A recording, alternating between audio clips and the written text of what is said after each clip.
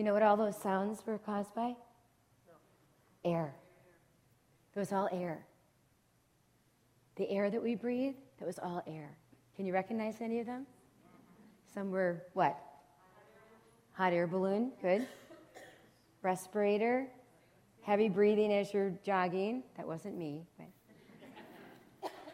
The last were birds flapping. A hummingbird was the last one. That. Did you hear the wind chimes? Everything caused by air, okay? The air that we breathe, okay? And I'm going to share with you on how the Holy Spirit works in and through our life with that.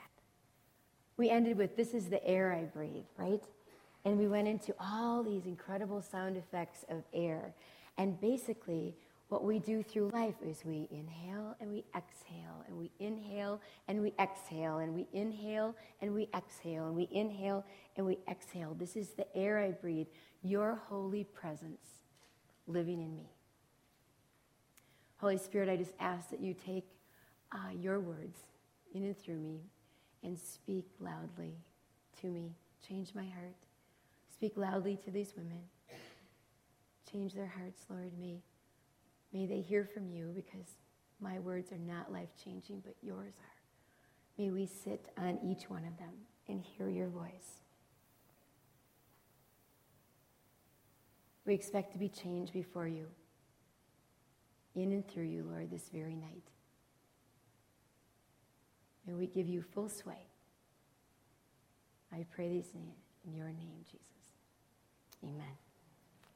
Have you ever stopped to consider how wonderfully powerful air is? I mean, just all those, at first you're like, I don't know what this is. Oh, I know what that is. Oh, I wonder what that is. And I could just feel, oh, what is this? What is this? What is this? And what happens is it's common, everyday air that makes it possible for what? Huge airplanes carrying all kinds of passengers, tons of cargo, to fly what? 30,000 feet up in the air. It's air that allows that. Okay, it's air that in pressurized ballast tanks, in submarines, okay, allows huge nuclear submarines to go to the very depth of the oceans and then come up when they want to and wherever they want to. It's air. When it's given enough velocity, it will do devastating things. Did you hear the one that was tornadic? Did you hear that? Devastating things. Do you remember the one in Old World, Wisconsin, when the tornado came through? The wind, we went and we cleaned up a lot of that mess with our church, and I'm telling you that it was amazing. It was basically like a giant saw had cut thousands and thousands of trees perfectly about 3 feet up from the ground, about 100 feet wide. It's amazing. Air did that. Air did that. Did you know that if you take air and you contain it in a bunch of of hoses and valves and put it under enough pressure, what it does, it brings our autos to stop. It brings locomotives to stop. It brings huge semi-trucks to stop. Air pressure breaks, right? Did you know that air, if it's pushed through the right tools, air will break concrete? Air will break concrete. Think about it. All that incredible power in air. Everyday air. And you know what? We don't feel it. Okay? We don't see it. We don't smell it. Unless you just got back like we did from Uncle Bill's hog farm. Then you smell it. Okay? But it's air. It is always, we can't hold it in our hands. We can't, but what it is it keeps us alive every single minute. Our sweet Mary, who comes to BSL on Wednesdays, she has oxygen to be even able to breathe. That air keeps her living. The outside oxygen does. Janet Byrne, who's involved too, she just had a double lung transplant. Okay, what an amazing, amazing miracle. She's breathing now through someone else's lungs, right? Air, the air that I breathe. Right? You can't hold it in your hands. We can't live, though, without air. When we fly, when we apply our brakes, when a mechanic is working on a car, we think nothing of it. But it's amazing stuff. Air is. It's amazing. And just because, listen carefully, just because something is invisible does not mean that it's unimportant or it's not powerful. Just because it's invisible doesn't mean that it's unimportant or that it's weak. And I think grasping that principle is going to go a long ways in our weekend as we share about the Holy Spirit, to understand him, to recognize the gift of the Holy Spirit. He is a gift. And one of the most common words used for the Holy Spirit in the Old Testament and the New Testament is word for air. In the Old Testament, it's a Hebrew word said ruach, R-U-A-C-H, ruach. That's the Holy Spirit used word in the Hebrew for air. In the New Testament, it's pneuma, which we get our word pneumatic from, our English word pneumatic from. And tonight, I want you to understand that even though he's the third person of the Trinity, the Holy Spirit, even though he's invisible, he is certainly not impotent. He is absolutely necessary for you to be a Christian, for me to be a Christian. He is vital as air is to our life. He is just as vital to our Christian life. If you have your Bibles, I want you to open them up to John 14. I'll wait for you for a minute. John 14, beginning at verse 16. Tonight we're going to look we have our Word of God, as well as we're going to be going through some PowerPoint stuff so that we're going to be all over the Word of God, so you're able to see it and not have to be continually delving in, okay? So those will be on PowerPoint as well. So if you're at John 14, I want to start at 16, and I'll give you just a little background. Jesus is speaking to his disciples late one night towards the end of the first Holy Week, okay? So let's get the context, right? Here it is. And Jesus is speaking, and he says, "And I will ask the Father, and he will give you another counselor to be with you forever, the Spirit of truth. The world cannot accept him because it neither sees him nor knows him, but you know him because he lives with you and will be in you. I will not leave you as orphans. I will come to you. Before long, the world will not see me anymore, but you will see me because I live, you also will live. On that day, you will realize that I am in my Father and you in me, and I am in you." Now skip to 25. "All this I have spoken while still with you, but the counselor, the Holy Spirit, whom the Father will send in my name, will teach you all things and will remind you of everything I have said to you. Peace I leave with you, my peace I give you. I do not give you to you as the world gives. Do not let your hearts be troubled and do not be afraid. You heard me say, I'm not going away. I am going away and I am coming back to you. If you loved me, you would be glad that I'm going to the Father, for the Father is greater than I. I have told you now before it happens, so that when it does happen, you will believe. I will not speak with you much longer, for the prince of this world is coming. He has no hold on me, but the world must learn that I love the Father and that I do exactly what my Father has commanded me. Come now, let us leave." Okay, at this time, Jesus and his disciples were in a second-story flat in Jerusalem. Okay, let's look at the context of this. And it's called the Upper Room. And there were 11 disciples with him. Judas had already been dismissed. Now, try to put yourselves in the disciples' shoes, okay? I always like to go back to what the context is, and I want you to be able to visualize this, all right? So you can understand how they felt when Jesus was speaking to them. Okay, remember, 3 years earlier, these guys, had no life, okay? They had nothing but pretty much a treadmill existence. And then what happens, the teacher comes along. Jesus of Nazareth comes along. One day, their dull lives were absolutely interrupted, and it stopped. And this teacher comes along, and then nothing ever was the same. Nothing again was ever the same. And so for 3 years, they were captivated by him. They walked with him. This is the man who spoke into them. This is the man who healed people, who healed the blind, who healed the lame, who raised people from the dead, who calmed the sea, who walked on water. This is Jesus. And because of this, they arranged their entire lives around Jesus, the teacher, around one thing, being with Jesus. He's the one that gave their lives purpose. He's the one that gave their lives meaning. He filled the emptiness in them all. The disciples. But now Jesus is telling him, I'm going to die. I'm going to die. And that now he, their beloved teacher, will be gone. And you have to understand that all of a sudden they realize that Jesus is serious about this. And they begin to panic. And what happens is, they thought things like, I'm never going to hear this voice speaking to me again. I'm never going to see those miracles happen again. I will never see those hands perform another miracle. And they begin to panic. And when they panicked, Jesus wonderfully didn't say, get over it. He comforted them with these words. He said, don't worry. I'm not going to leave you as orphans.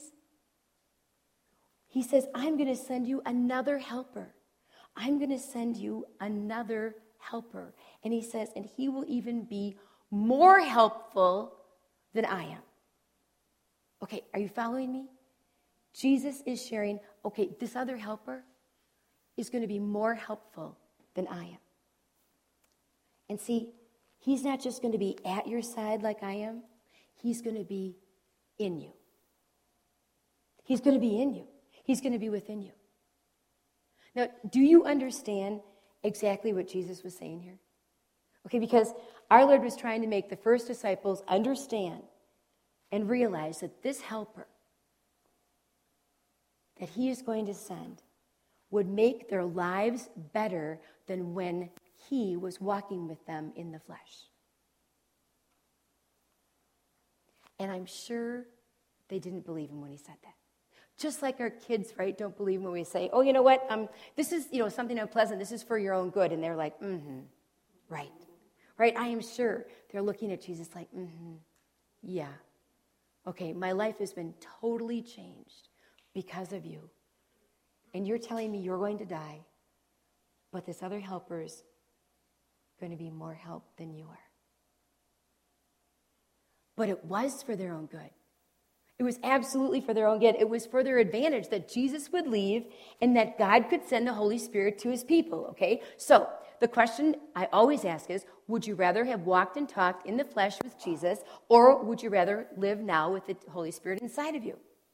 And many times we're like, oh man, would it have just been great to be in that boat, and then you just calm the storm, and then you just walk over like Peter, and the Last Supper, can you imagine? But Jesus says it's more advantageous for us to live now.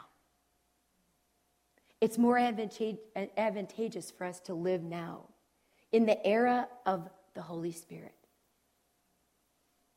the counselor, than it would to live with Jesus bodily in those days on earth.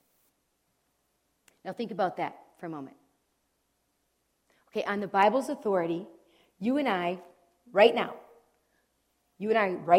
are better off than those people who looked and ate and drank and walked with Jesus.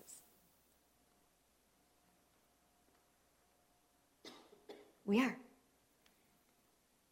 On the Bible's authority, that's what he says. Why is that so? Because the Holy Spirit coming makes things better for us than it did for Peter, than it did for James, than it did for John, for the disciples, and all those others prior to Jesus' ascension. Because of the Holy Spirit coming. And the main reason is thanks to the gift of the Holy Spirit, because he doesn't just walk alongside us. He lives in us. The person of the Holy Spirit lives in us. The Bible says that all Christ followers, okay, all followers of Christ are given the same precious gift of the Holy Spirit the moment that they ask Jesus Christ to forgive them of their sin. That they believe that he went to the cross for them. Oh yeah, he did it for the whole world, but he personally did it for me. And he forgave my sin. And when we believe that individually, personally, guess what? The Spirit of Christ, the Holy Spirit, comes to live in us. The indwelling Holy Spirit. So right off the bat, I'm going to ask you, right tonight, Where do you stand with Jesus tonight? Because, quite frankly, this weekend isn't going to make a lot of sense to you unless you know where you stand with Jesus. He knows where you stand with him. He loves you. He's always calling you. Is he still just a teacher to you like the disciples when they're just walking alongside him? Or you have accepted the gift of forgiveness, what he did for you on the cross. And now he, by the Holy Spirit, lives in you. He lives in you. You have a choice. And there's no better time than to receive him now if you have not. It's as simple as that. It's as simple as that. You know how I know this? I know because I walked with Jesus as a teacher for years and years in my life. Since age 8, I was raised going to church, going to Sunday school, going to Pioneer Girls, going to 5-Day Club, going to choir, attended Youth for Christ. Anytime the church doors were open, the Lance family was in. Anytime. Christian mom and dad, Christian sisters. I was sort of like a modern-day disciple, not a disciple like as in following Jesus, but one of the disciples who just walked alongside Jesus and hearing all the stuff. I heard all the stuff. I was always there, and I heard it. I saw miracles performed, okay? But not until the age of 31 did I come to a point that I really knew Jesus came to do more than teach. He's more than a teacher. He came to die. He came to take my sin. He came to make a relationship with God the Father that I could not because of my sinful self. He came to give himself as an ultimate sacrifice for me, not just to be a teacher of Nazareth. He is the Son of God who died and gave his life for me. And then he ascended. And then he sent another counselor, the Holy Spirit, who upon my acceptance of knowing Jesus personally and passionately and powerfully and now preeminently over my life, lives in me. And he can live in you too. So I'm going to ask you again, where do you stand with Jesus tonight? Where do you stand? Who is he to you? 1 Corinthians 12:13 says, "For by one Spirit we are all baptized into one body, whether Jews or Greeks, slaves or free." Let's read that again. For by one Spirit, the Holy Spirit, we are all baptized into what? One body, whether Jews or Greeks, slaves or free.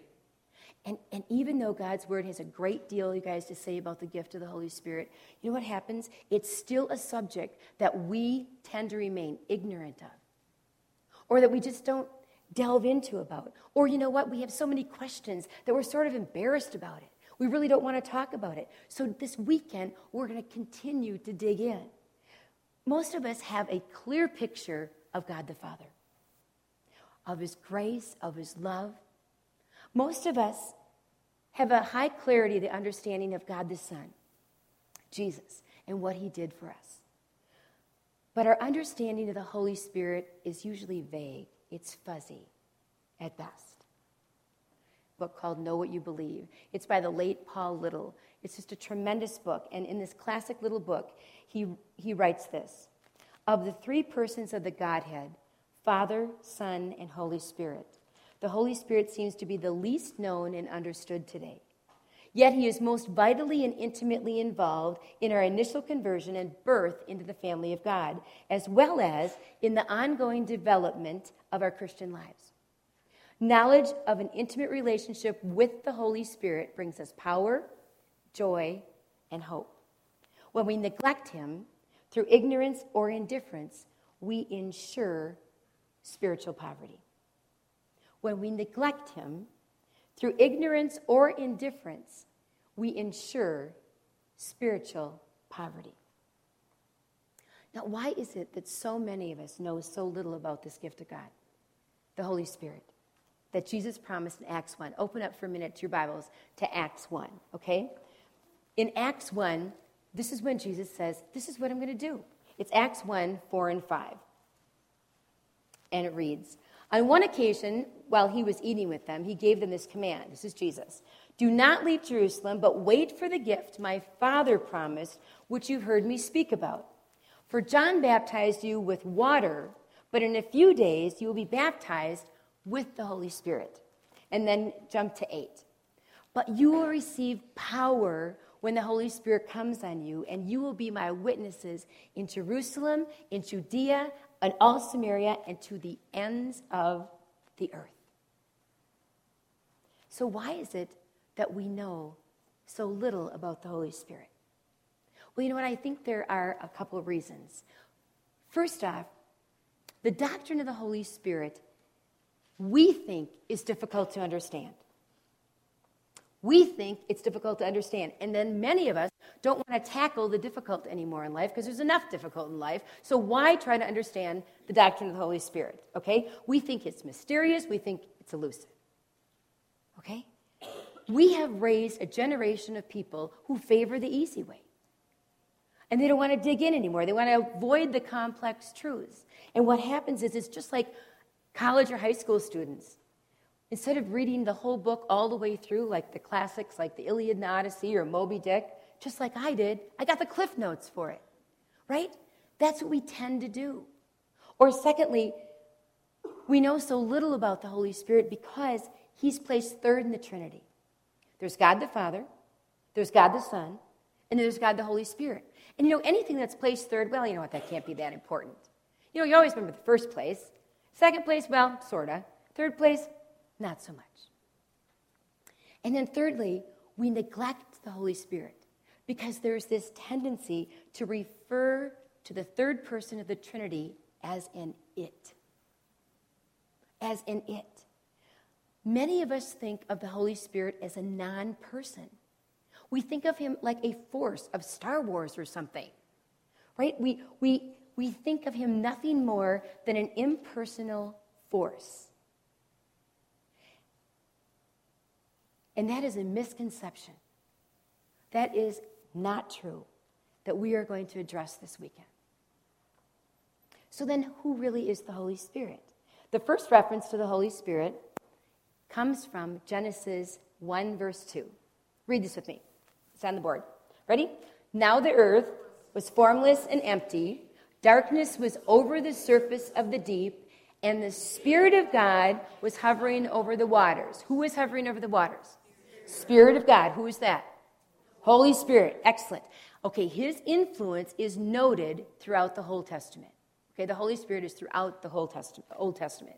Okay, but it's more pronounced, his influence is more pronounced in the life and ministry of Jesus. Finally, remember, after Jesus ascended to heaven to be seated at the right hand of God the Father, right? In that place of power, he sent the Holy Spirit to be our counselor, right? To be our comforter. Okay, John 14:26. Read this with me. But, ready?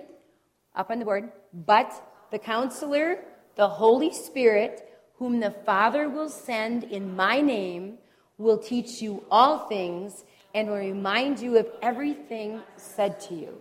Whoa. The counselor, the Holy Spirit, whom the Father will send in my name. Do you see this? Both the Father and Son were involved in sending the Holy Spirit. Whom the Father will send in whose name? Jesus' name, right? They were both involved in sending the Holy Spirit. Will teach you just some things. All things. Will teach you all things and will remind you of some of the things I mentioned to the disciples. No, will remind you of everything I have said to you. Everything. Holy Spirit. Okay? Look at the next one. John 15:26. I want you to read it again with me. When the counselor comes, whom I will send to you from the Father, the Spirit of truth, who goes out from the Father, he will testify about me. Okay? When the counselor, who's that? Holy Spirit comes, whom I will send to you from the Father, who's I? Jesus will send from who? The Father, okay. The Spirit of truth, who's that? Holy Spirit, who goes out from the Father, will do what? Testify about Jesus, okay? Testify about Jesus. Okay, The Greek word for comforter or counselor, okay, or helper is paraclete. Paraclete. Paraclete, okay, meaning the one called along beside.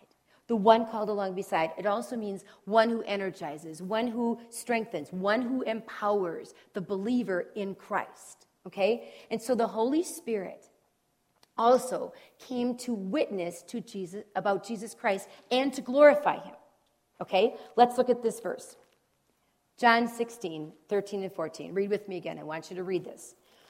But when he, the Spirit of truth, comes, he will guide you into all truth. He will not speak on his own. He will speak only what he hears, and he will tell you what is yet to come. He will bring glory to me by taking from what is mine and making it known to you. Okay. Now follow me on this. As Jesus had come to reveal, exalt, and glorify who? The Father. Okay?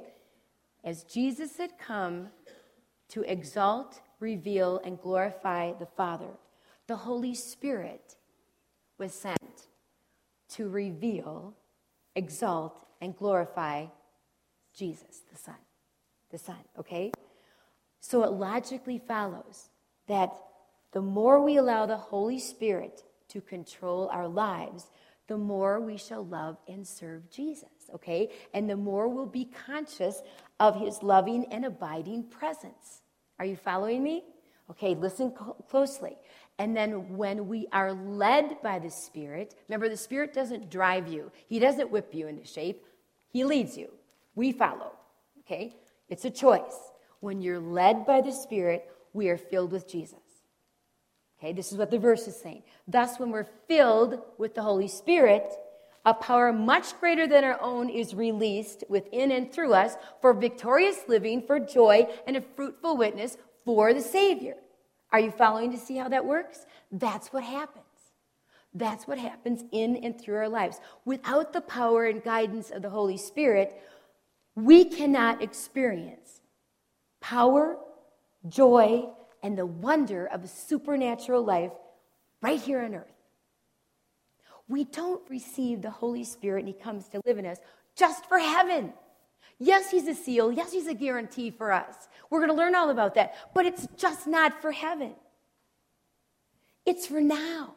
It's for living in power and joy now. As the Holy Spirit in and through us exalts, reveals Jesus Christ in and through us. The Holy Spirit is the Spirit of Christ in us. And that's what he wants to do in and through us.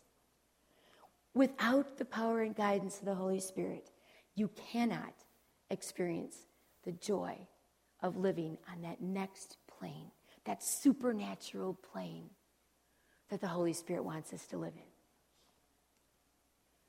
So who is this Holy Spirit? And how is he related to all of us if we are believers? Okay?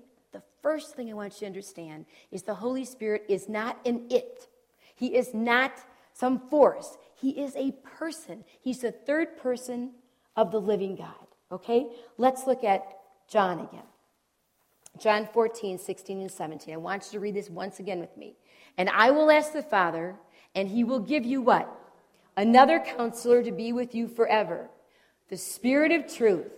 The world cannot accept him because it neither sees him nor knows him.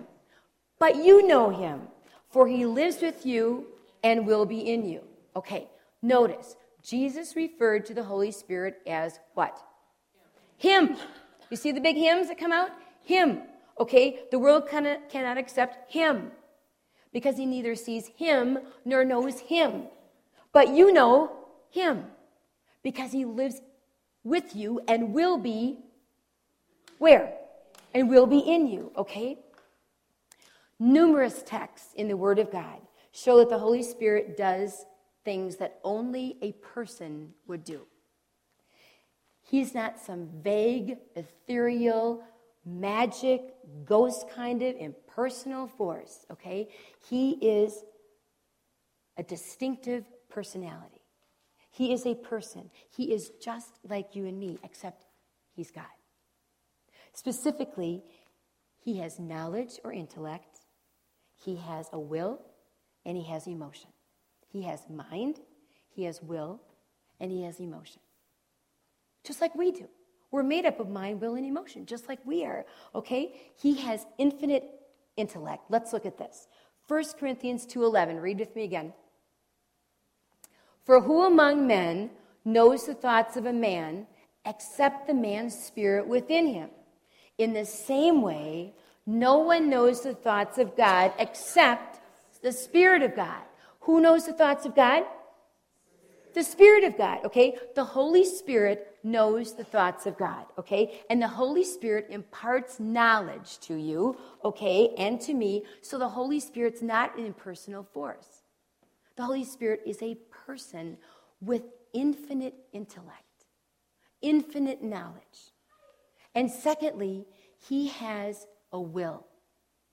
He has a will, okay? Let's look at this. The Apostle Paul is talking about this as the Holy Spirit distributes spiritual gifts. And in 1 Corinthians 12:11, he says, ready? All these are the work of one and the same Spirit. And he gives them to each one, what? Just as he determines. Okay? That's the key. How does he give us our spiritual gifts? As I want them? I want this. I want that. Does he give them as I want them? No, just as what?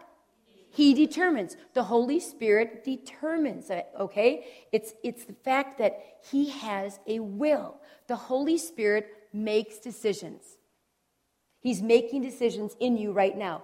He's not a power to be harnessed. He's not a power to be manipulated. We don't take him and tell him what to do, okay?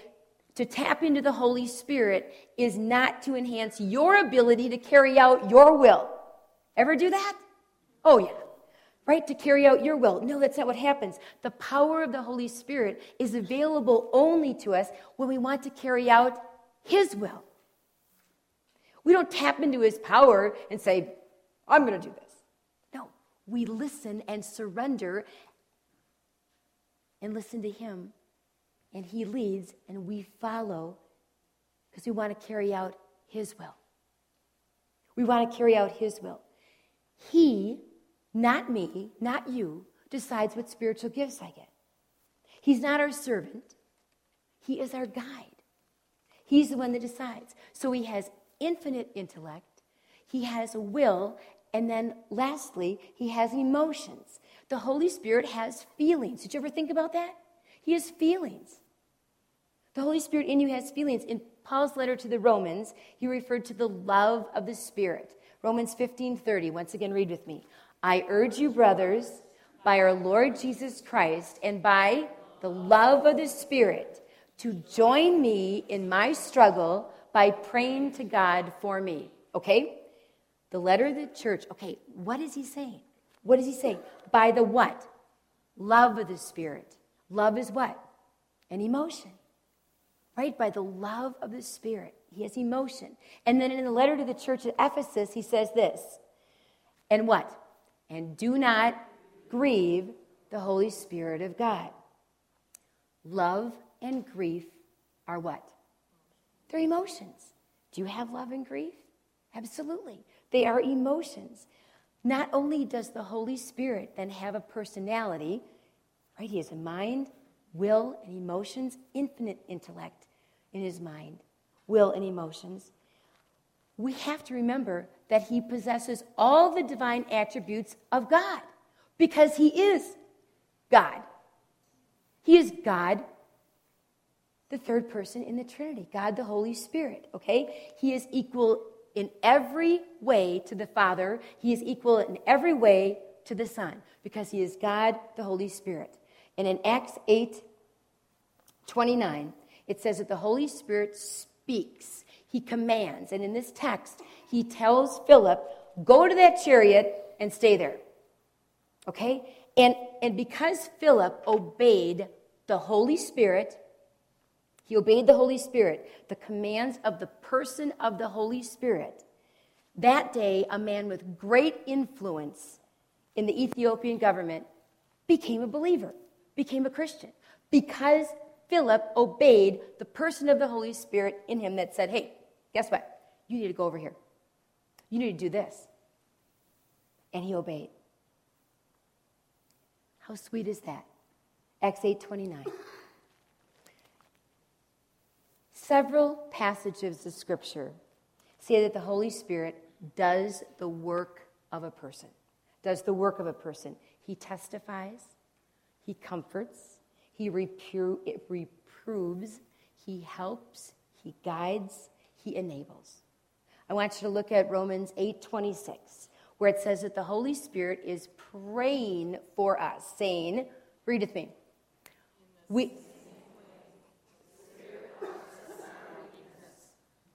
not know what we ought to pray for, but the Spirit himself intercedes for us with what? With groans that words cannot express. Okay, he prays for you. He prays for me. The Holy Spirit, God, prays for me. Put your mind around that. God's praying for you. He's praying for you right now. He intercedes for you. God Almighty is praying for us. And he's inside of us. And then the Bible also teaches that the Holy Spirit can be quenched, or in other words, stifled. He can be stifled.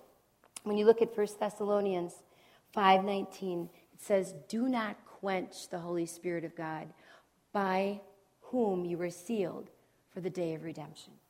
In other words, you can say to the Holy Spirit like you would say to me or any person, be quiet, stop talking to me. Many times in our home, we say it way more kindly than that, but Tori, our 7th grader, can really chitter-chatter. And I mean, never stops. I don't know if she's just talking to herself or, whatever, and she never stops. And numerous times we'll just say, no more, hon. We're going to just be quiet now. We're just going to stop now, hon. We're just going to stop.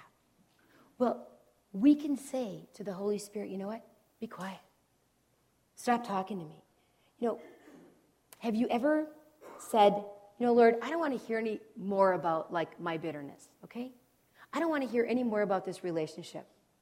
I don't want to hear any more about this grudge that I have. I don't want to hear any more about my selfishness. I don't want to hear any more about my overspending. I don't want to hear any more about me demanding my own rights. I don't want to hear any more about my self-hate. I don't want to hear any more about blank, whatever it is.